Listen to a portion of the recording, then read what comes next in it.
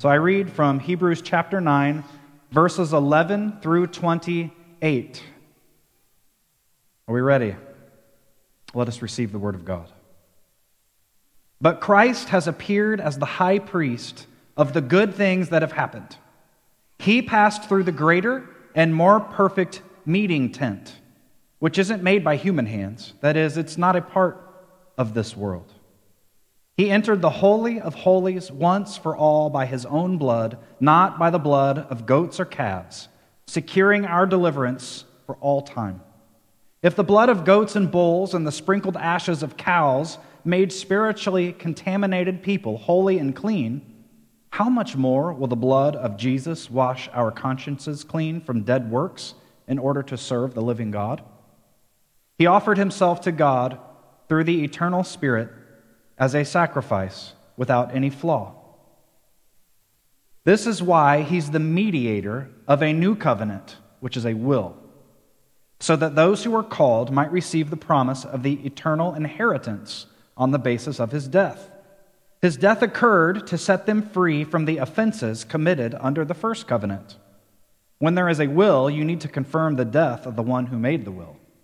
This is because a will takes effect only after a death, since it's not enforced while the one who made the will is alive. So not even the first covenant was put into effect without blood.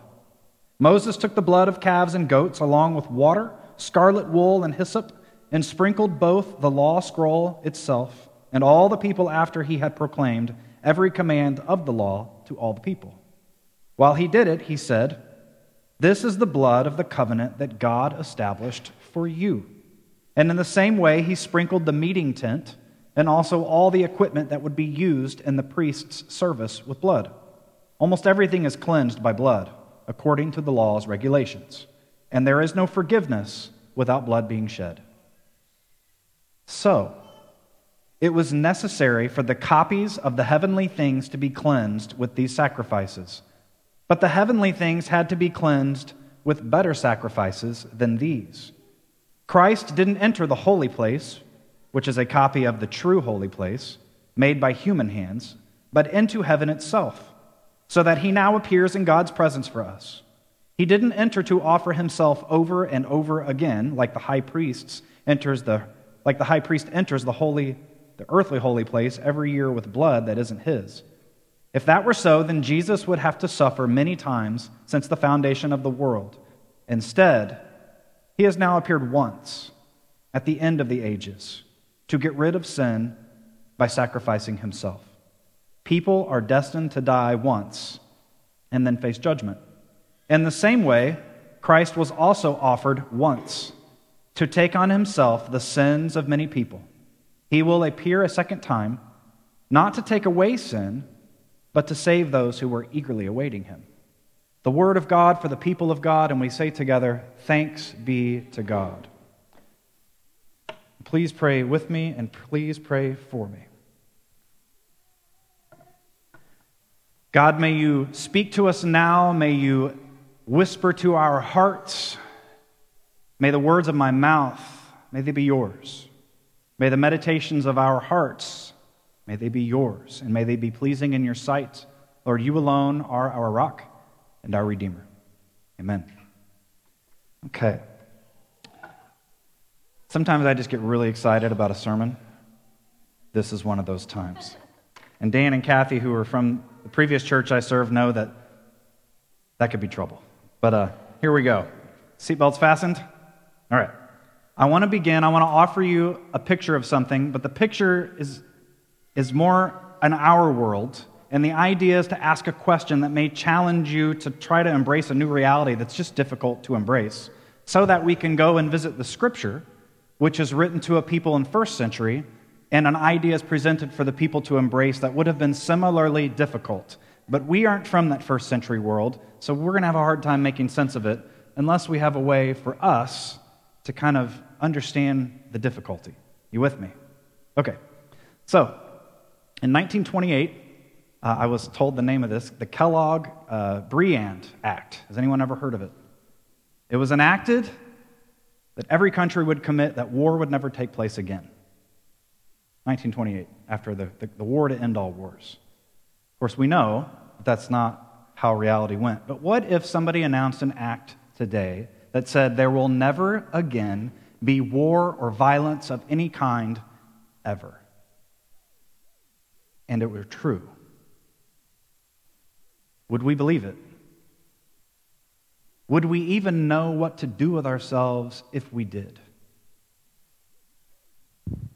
In 2018, the U.S. government budgeted, let me get my number right, $639 billion for the military spending. All right, a lot of money. It increased by 8% from last year. And if it increases again in 2021, it'll be $800 billion. Okay? So think of the future budgeted money ready to spend.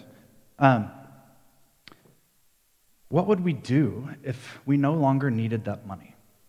Because there were to be no more war. No need for the military. No need for defense. Let's just start with something small. If we can't wrap our heads around the reality, what would we do with $800 billion? Yeah, that's kind of, oh my goodness.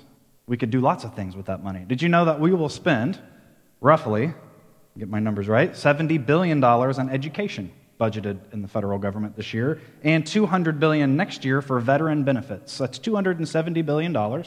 We could take the $800 billion and double education and veteran benefits. Actually, we could take that doubled number and double it again. Wouldn't that be amazing? What would that do for the world of education if our children had more support? What would it do for our veterans, the people that have said yes and have come back not completely whole, if we took care of them? Doesn't that sound like a beautiful way to see our money spent? Now, I'm not offering political opinion on the military budget. I'm simply saying the big amount and just that alone, what we could do if there was no more war, is kind of mind-blowing. And what would your life look like? Would you worry as much as you worry now? Would we blast each other on Facebook as much as we do now? How much we invest of our time and energy into the fact that we deal with violence and war, whether it comes in the form of countries fighting, whether it comes in the form of somebody showing up at a bar, or whether it shows up in fire, destruction, in the many ways we see it impact our lives. What would life be like if there were no more war or violence ever again? We can't even fathom it. Okay, so now you're in this place of, I don't know. Let me bring you into the world of Hebrews, okay? Set that aside. So what happened in Hebrews is a book is written in the context of first century sacrificial temple religion, and Jesus is explained through that lens. Are you with me? So I'm going to explain to you what in the world he's talking about when he's talking about tents and Holy of Holies, because you may not know. So back in Moses' day, God said, I'll be with you all. I'll be with my people in the wilderness. And the way I'm going to be with them is I'm going to give them the law, which is how to live, the Ten Commandments. And then God said, build a tabernacle. And the tabernacle, or a tent, or what later is called a temple, was constructed so that there was a room you could enter into. The priest would accept your sacrifice. And then once everyone was cleansed through the blood, the priest then would take one sacrifice into the Holy of Holies, the inner room where God's presence dwelt, to offer a sacrifice on behalf of the whole nation. Okay? And that would happen once a year. Our sanctuary is set up similarly. So we have a space where the priest is, or in this case a pastor, who stands and does things, who says things, who offers ideas, and you come and present yourself, and we do something here. But then we have an even more special place that's elevated even more than that special place, that has the altar, has even, with the screens covering it, but we have, I'm just going to raise the screen real quick. We have the presence of God pictured in the eternal flame above. We have the cross and the flames below. This symbolizes that God's presence is here, and it's a similar idea to what was going on in first century. So what would happen is, if you were a good first century person, your representative of your family, and it just needed one person, was generally the father, would bring an animal to the priest. If you were really rich, you'd bring a bull. If you were middle class, you'd bring a lamb. And if you were lower class, like Mary and Joseph, they bring a bird. And they would come to the priest. The priest would then sprinkle blood on you or do something to make you clean enough to then come into the part where the sacrifice is made. Would sacrifice you, and the blood is showing that you acknowledge that you haven't been faithful and blood needs to be spilled, God provides the blood, according to the story of Abraham and Isaac, provides the blood that then we can be cleaned, and then the priest would take part of the meat and give it to you, and you would go with your family and have a meal. And the other part of the meat would place upon the first altar and burn it, and the smoke would rise, and God would consume. So God's consuming your offering while you are consuming the offering, and you are in communion with God. Beautiful, isn't it? And then once a year, only once a year, the priest would come in, offer a sacrifice for himself, be cleansed, and then they'd put a rope around him, and he'd go into the Holy of Holies behind the curtain in the Temple Jerusalem and would offer a sacrifice in the Holy of Holies in the presence of God for all of Israel. And they would wait to see if the sacrifice was accepted. All right? If it wasn't accepted, if the priest died, because that would mean it wasn't accepted, remember that rope? They'd pull him out. Because you don't want to go in there if you're not found acceptable to God. So once he did what he went in to do, he would emerge and say, God has found the offering acceptable. And it would be the Day of Atonement, and everyone would celebrate. And they'd wait till the next year to do it again. Are you with me?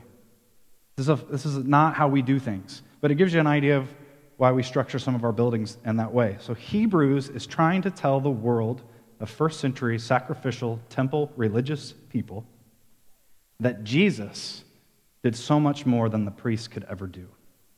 Because the priests offered sacrifices all the time, and every year the Day of Atonement, always. Always blood being spilled, got a little smelly, which is why they're always burning incense. No joke. Hebrews says, when Jesus died, Jesus entered into the heavenly temple, the one that any temple we've ever seen are just a shadow of. Jesus then entered the Holy of Holies before the presence of God, and Jesus is both the priest who was without sin and is also the sacrifice.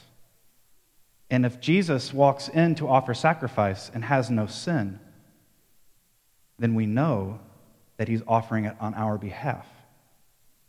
Does that make sense? Now, another thing. Stick with me. This is really layered and complicated. They would have gotten all this. We may have trouble. When Moses prepared the tent and the priests and the people, he took blood and he threw blood on them all, sprinkled blood, and gave them all a blood bath. All right? You know that term? And then sprinkled the temple itself. Spread blood everywhere because it's the blood that cleanses and purifies. And then took the instruments and everything that was going to touch anything to do with the sacrifice and covered it in blood because blood cleanses, to make the temple sacred. Now think of what the Hebrews writer is saying. Jesus brings in a better blood into the heavenly temple. Does the heavenly temple need to be cleansed? Why is Jesus cleansing a temple in heaven? Because one day we will stand in the temple, and Jesus has already cleansed it for when we arrive. And the Hebrew writer says, we're waiting for Jesus to come back, or what we're waiting for is Jesus to emerge from the Holy of Holies, that we may all come and join him. It's a really powerful image. It's a really strange way to tell the story of Christ's death. And what is really being said is that there has been the one sacrifice needed. The only one ever needed has occurred. It's already occurred. And it has been accepted once and for all. No longer do we need to bear the weight of sin and death. It's maybe a little different than we're used to hearing the story. Same words, but maybe a different idea. And I think that's the point of the Hebrew writer.